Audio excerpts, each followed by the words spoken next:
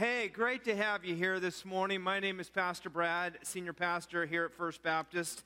And, Nikki was talking a little bit about traditions and things that we do at Christmas time. And I just want to ask you a question, just as the kids are kind of making their way back up and such. How many of you usually watch a holiday movie during the Christmas season, some point after Thanksgiving till Christmas Day, okay? Yeah, all right. Yeah, that's just one of the traditions that I know many of us have. I know we have that over at the Stall House. In fact, some of you would probably remember what this is, right? You know what this is? What is this from? Tell me. Charlie Brown Christmas. How many of you have seen Charlie Brown Christmas before? All right. Yeah, it happens to be one of my favorite Christmas time movies.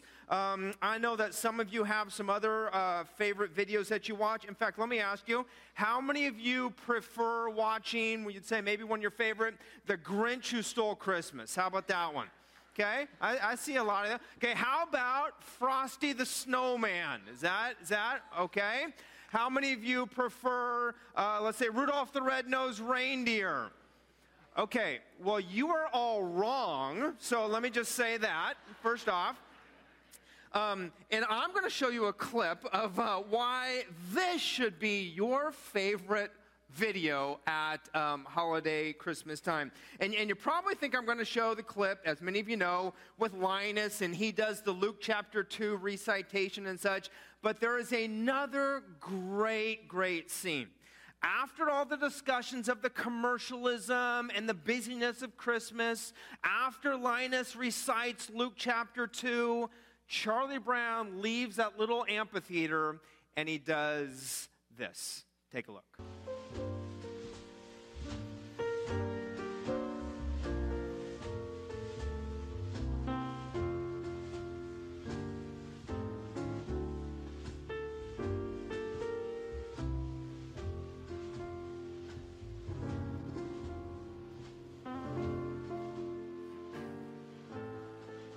Behold, I bring you tidings of great joy, which shall be to all people.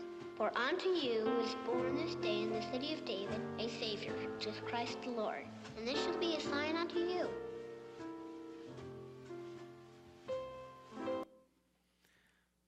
Great scene where Charlie Brown just kind of goes out and he internalizes what Christmas is really about, looking up into the night sky, imagining what the angels proclaimed as the shepherds looked up as well. Just a wonderful scene.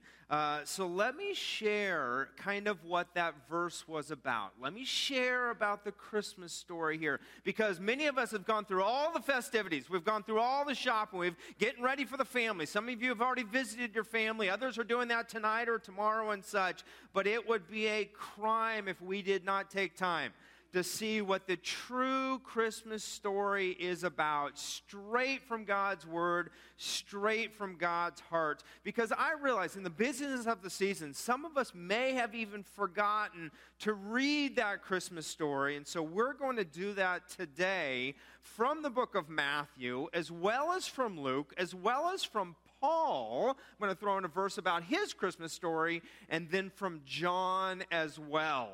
And so, I know that many of us as well have gone by the nativity scene. Many of you have seen this for the weeks we've had it here in Christmas. You have gone by dozens and dozens and dozens of nativity scenes in storefronts and in homes. But today we're going to visit the one that has the real baby Jesus in it. So if you have your Bibles, turn to Matthew chapter 1, and let me jump in reading the Christmas story from Matthew first. Matthew chapter 1, verse 18 says this: Now the birth of Jesus Christ took place in this way, when his mother Mary had been betrothed to Joseph.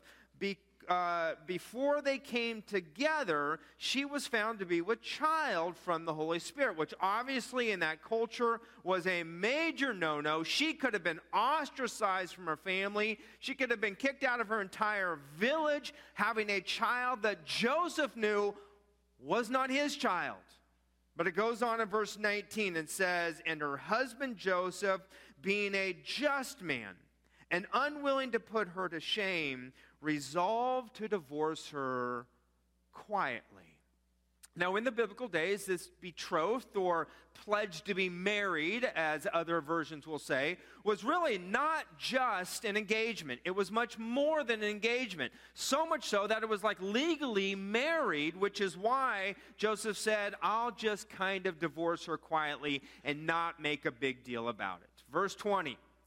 "But as he considered these things, behold, an angel of the Lord appeared to him in a dream, saying, 'Joseph, son of David, do not fear to take Mary as your wife, for that which is conceived in her is from the Holy Spirit, and she will bear a son, and you shall call his name,'" what's the name?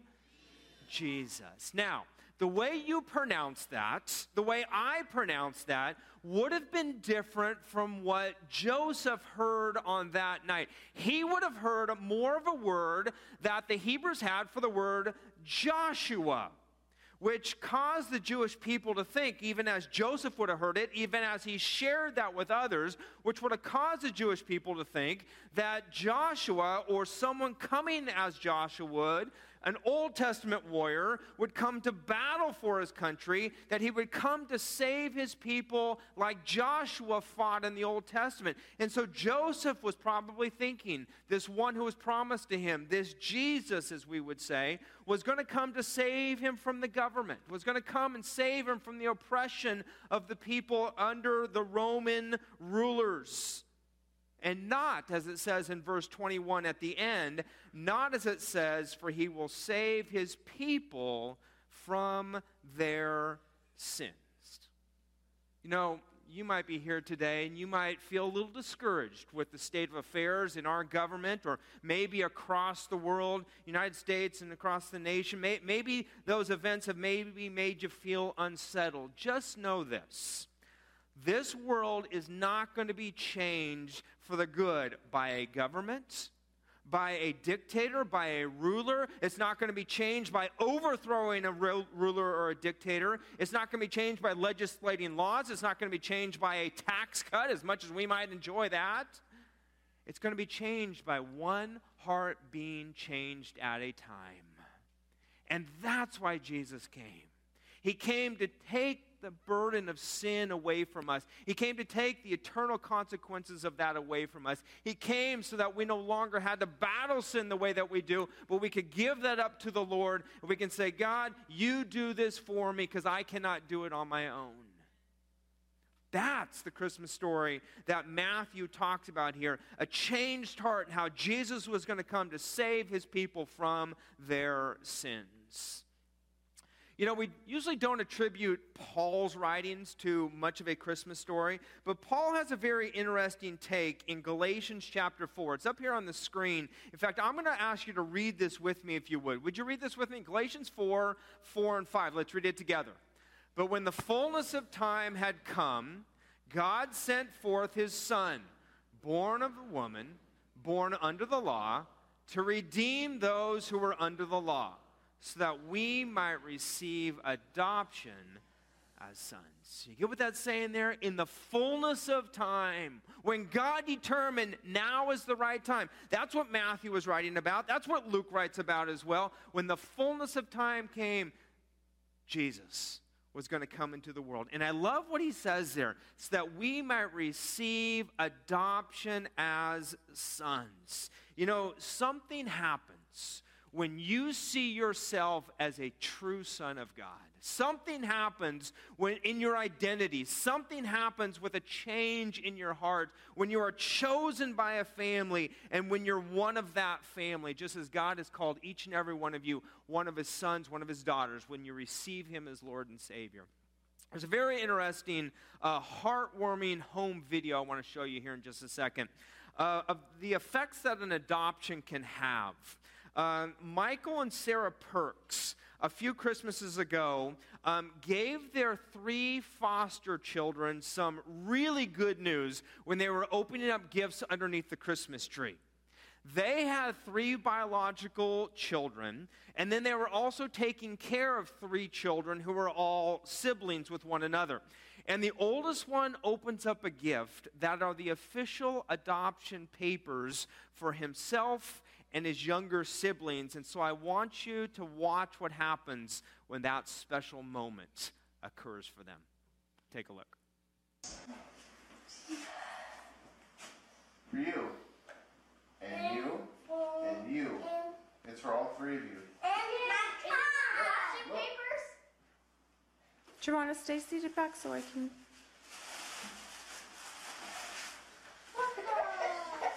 Called it. Now get my car. Called it. You're officially a person. What is that?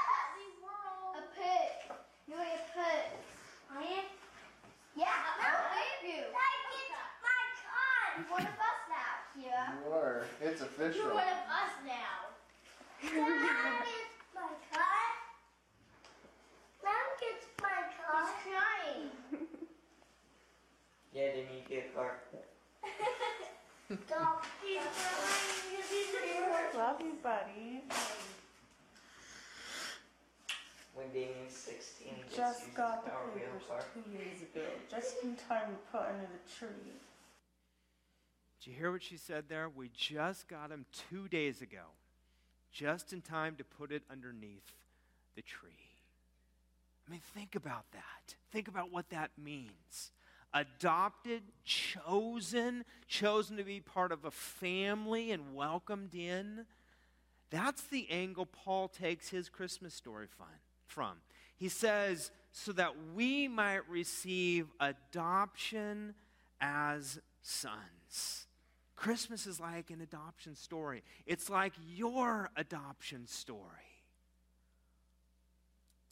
Paul takes it from that angle. Matthew takes it from the birth of Jesus with Mary and Joseph. But then Luke takes it from a totally different side of the story. In fact, Luke talks about how he interviews people, and he put all these interviews together, and he gives us account of what God was doing in the midst. And so he writes a great story as well, probably the one that we are most familiar with. So let me pick it up in Luke chapter 2 with verse 1, where it says this. In those days, a decree went out from Caesar Augustus that all the world should be registered. And this was the first registration when Quirinius was governor of Syria. Now, Caesar Augustus was the emperor. He was the ruler at the time. And so Quirinius was the governor of Syria. And it says, all went to be registered, each to his own town. And Joseph also went up from Galilee, from the town of Nazareth, to Judea, to the city of David, which is called Bethlehem, because he was in the house and the lineage of David, to be registered with Mary, his betrothed, who was with child. So somewhere along the way, think about this. You think about the people who are in power today with governments and in charge, be they dictators or be they elected. Somewhere along the way, here Caesar Augustus was more of a dictator of sorts, and God nudged someone in Rome and said, take a census. And the reason behind all of that is so God could move Mary and Joseph so that the Old Testament prophecy could come true as they traveled from Nazareth to Bethlehem, because they were in Nazareth, but that's not where the Old Testament prophecy said that Jesus would be born. He said that he would be born in Bethlehem. And so somewhere along the way, that person was nudged to say, take the census, and here now Caesar Augustus makes that decree. And as they traveled, let me ask it this way. Shout out this answer. How do we usually see Mary depicted as traveling in movies and children's books and such? What is she riding? A donkey. And that would be found in what verse in Scripture?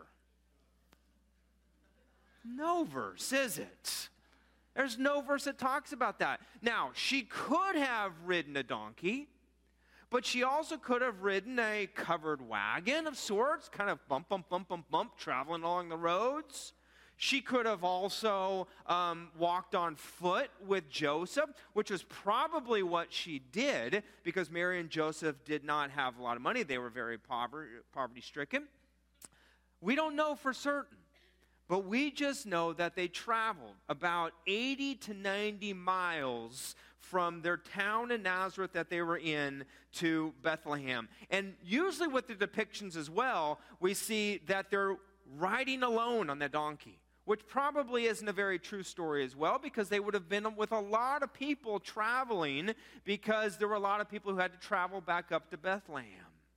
In fact, I don't know this for sure, but I don't doubt that they may have been in just a little bit of a holiday snit as well. You know why? Because they weren't sure why they were going from one place to the next. But God was orchestrating this behind the scenes. Any of you ever get into a holiday bad mood? Anybody want to be honest? Okay, don't be pointing at your spouse, okay? Let's not do that. But yeah. Any of you there? Man, I tell you what, I can get into those. You just mention the word shopping, and I am in a bad holiday mood. I am not a shopper whatsoever. In fact, my wife has learned after 21 years that if she wants to get a great present under the Christmas tree, she just goes out and buys it and gives it to me and I wrap it. That's the way that it works. Except this year, I have got her the biggest box underneath the Christmas tree. She has no idea what it is. It is the greatest gift that I have ever given in my life. She will rise up and call me blessed. I know when she opens this up. And I would love to tell you what that present is, but she is on the grounds, and so I cannot tell you. I am sorry about that. Come back in January, and I will tell you what I got her, all right? And then you will rise up and call me blessed. Wow! Oh, I had so much fun getting that for her because I didn't have to go shop. I did something else this year. And you're like, whoa, what is this, huh? Some of you husbands are like, let me have one of those, right? I'm going to give it as well. Well, holiday bad moods, they happen. They do come about. And I'm sure Mary and Joseph had to have been there because they're probably scratching their heads. They're saying, this is bizarre. Why are we having to travel from here to here? And Mary is great with child. They didn't maybe know that God was behind the scenes orchestrating this all the way through to get them to the very place that he had predicted that they would be. You know, if you were here last week when Amy Shreve was here, you would have heard her share her story. She's a harpist who gave us a great concert last week sharing about how she's had cancer in her life, and yet God chose to heal her. And she said, I don't always understand why God chooses to heal some and not choose to heal others. But she said, I know our God is good.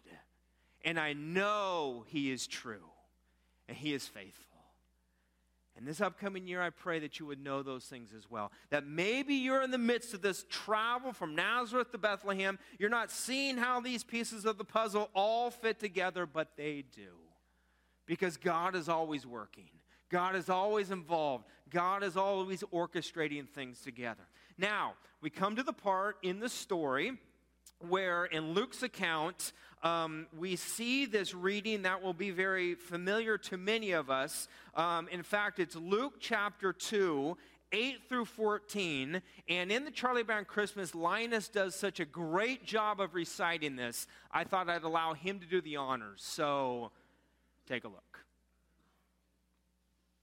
And there were in the same country shepherds, abiding in the field, keeping watch over their flock by night. And lo, the angel of the Lord came upon them. And the glory of the Lord shone round about them. And they were sore afraid. And the angel said unto them, Fear not. For behold, I bring you tidings of great joy, which shall be to all people. For unto you is born this day in the city of David a Savior, which is Christ the Lord. And this shall be a sign unto you. Ye shall find the babe wrapped in swaddling clothes, lying in a manger. And suddenly there was with the angel a multitude of the heavenly host praising God, and saying, Glory to God in the highest, and on earth peace, goodwill toward men.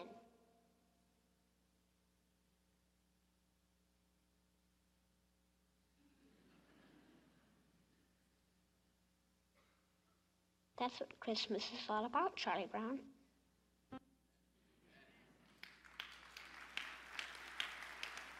You know, in 1965, when that was first aired across America, that was revolutionary for those verses to be allowed to be read and shared on the airwaves. And yet now that's made so much of our holiday traditions with so many people. The words go on that Luke records just after what Linus said. Verse 15, when the angels went away from them into heaven, the shepherds then said to one another, let us go over to Bethlehem and see this thing that has happened, which the Lord has made known to us. Verse 16, when they went with haste, found Mary and Joseph and the baby lying in a manger. And when they saw it, they made known the saying that had been told them concerning this child. And all who heard it wondered out what the shepherds told them. But Mary treasured up all these things, pondering them in her heart. And the shepherds returned, glorifying and praising God for all that they had heard and seen, as it had been told to them. Now, those are the most familiar Christmas stories. Luke, Matthew. But if you were here at the beginning of our series, Light of the World, back in December, you know that John also has a very unique Christmas story. You know it's very short if you were here at that time. In fact, let me just read it to you very quickly. Here's what John writes for his Christmas story in John chapter 1, verse 14. He simply says this, and the Word became flesh and dwelt among us. The Word became flesh.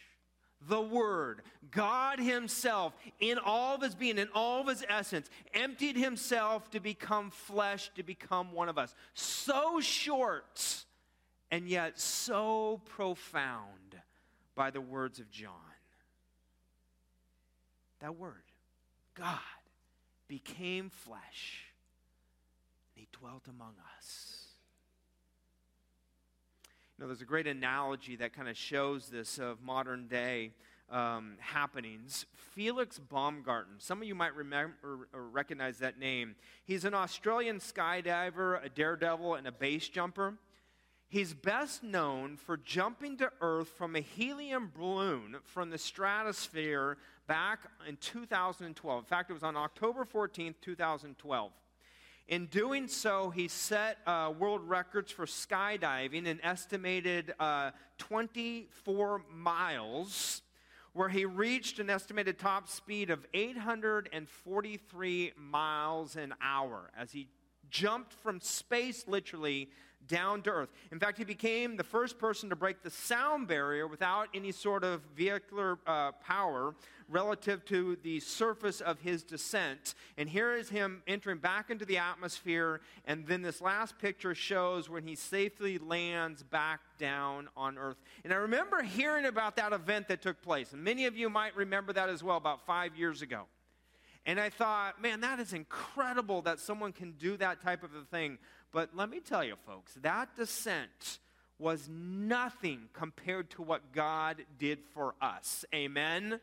I mean, realizing God in His glory and His majesty up above all the earth to say, I want to come down and to be one of them. And so John continues his Christmas story, probably with the most famous verse that many of us know as to why Jesus became flesh. In John chapter 3, verse 16, he goes on to say, for God so loved the world that He gave His only Son. God's love affair with you, God's love affair with me, God's love affair with the world as He looked upon it, caused Him to give His Son. As John said, that Word became flesh and dwelt among us. He goes on to say He gave His only Son, that whoever believes in Him should not perish, but have eternal life. And that whoever is you. That whoever is you. That whoever is you. Whoever whoever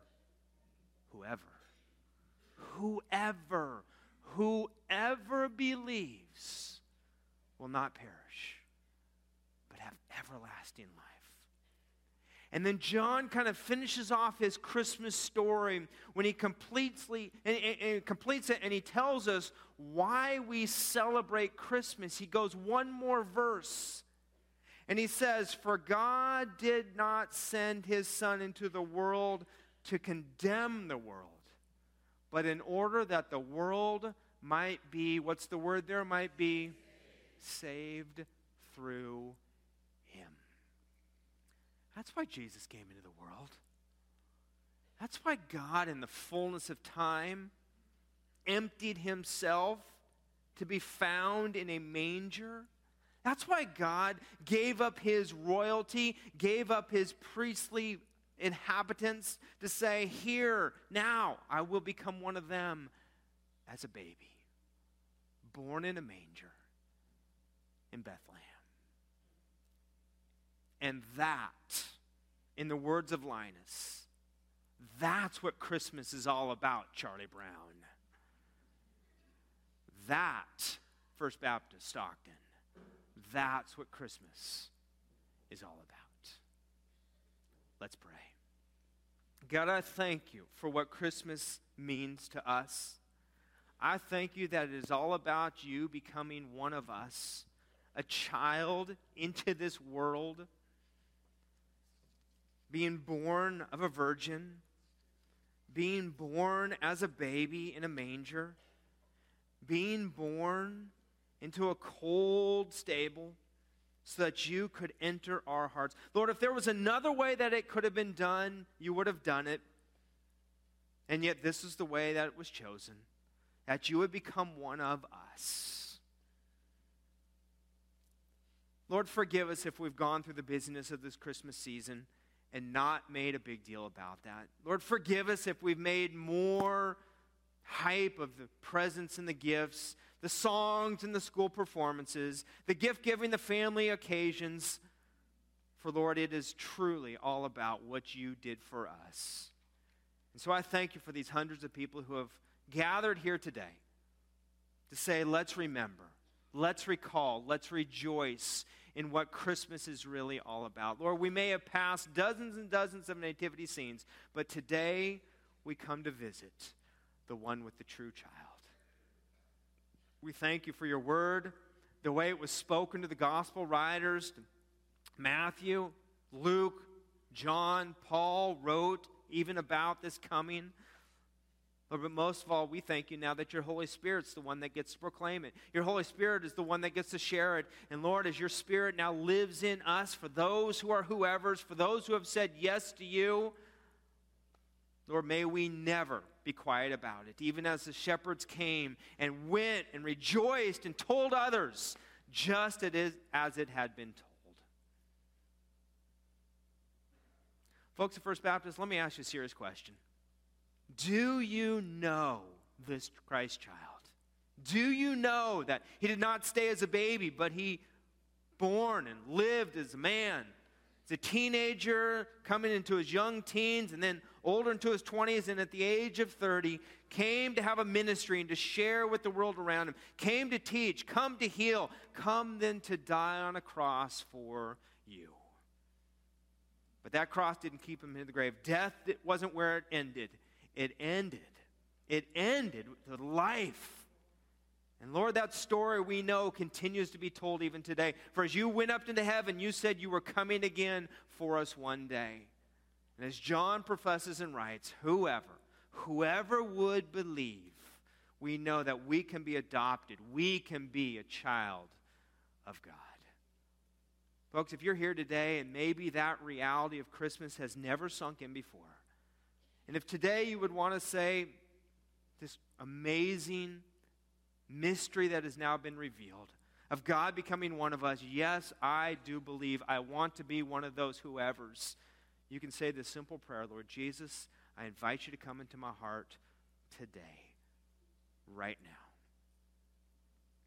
And if you just say a simple prayer, God will see your heart in that. After the service, I'd invite you to talk to a person who invited you or to come talk to me afterwards, or even out at our Next Step Center. We have some information to give to you. It is the most wonderful decision you could ever make in your life to realize that God came just for you.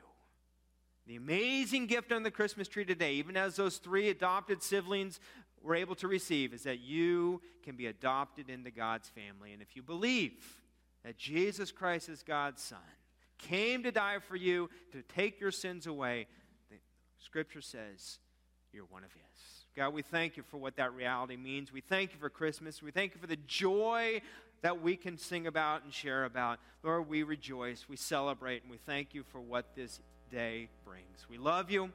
Lord, even now as we sing one last song, Angels We Have Heard on High, we rejoice. We sing with the shepherds as they saw those angels. We will hear them now, and we will take that into the streets of Stockton. Thank you for your goodness to us, your blessings upon us. We love you. It's in the name of Jesus that we now pray. Amen.